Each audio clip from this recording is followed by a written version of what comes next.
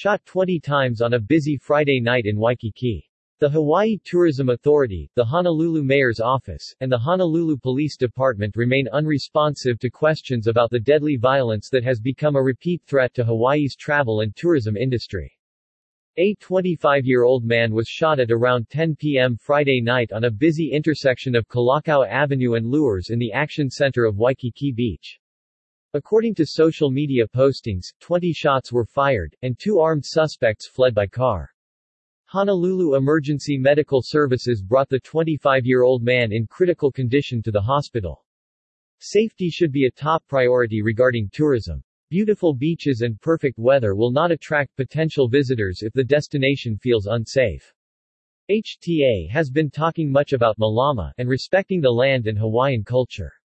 Getting shot at in paradise is not part of the spirit of aloha. Honolulu should not become another town where violent gangs rule the street, and crime is a routine and daily occurrence. Years ago, ETN safety and security expert Dr. Peter Tarlow worked with Honolulu Police and was the brain behind building a police station visible to all visitors. This police station has been now serving Waikiki for many years and is located next to Waikiki Beach on Kalakaua Avenue. The shooting today happened just a minute away. Voices are getting louder to increase police presence in Waikiki, where most tourists visit, have fun, and shop. We need to malama our home before we expect others to.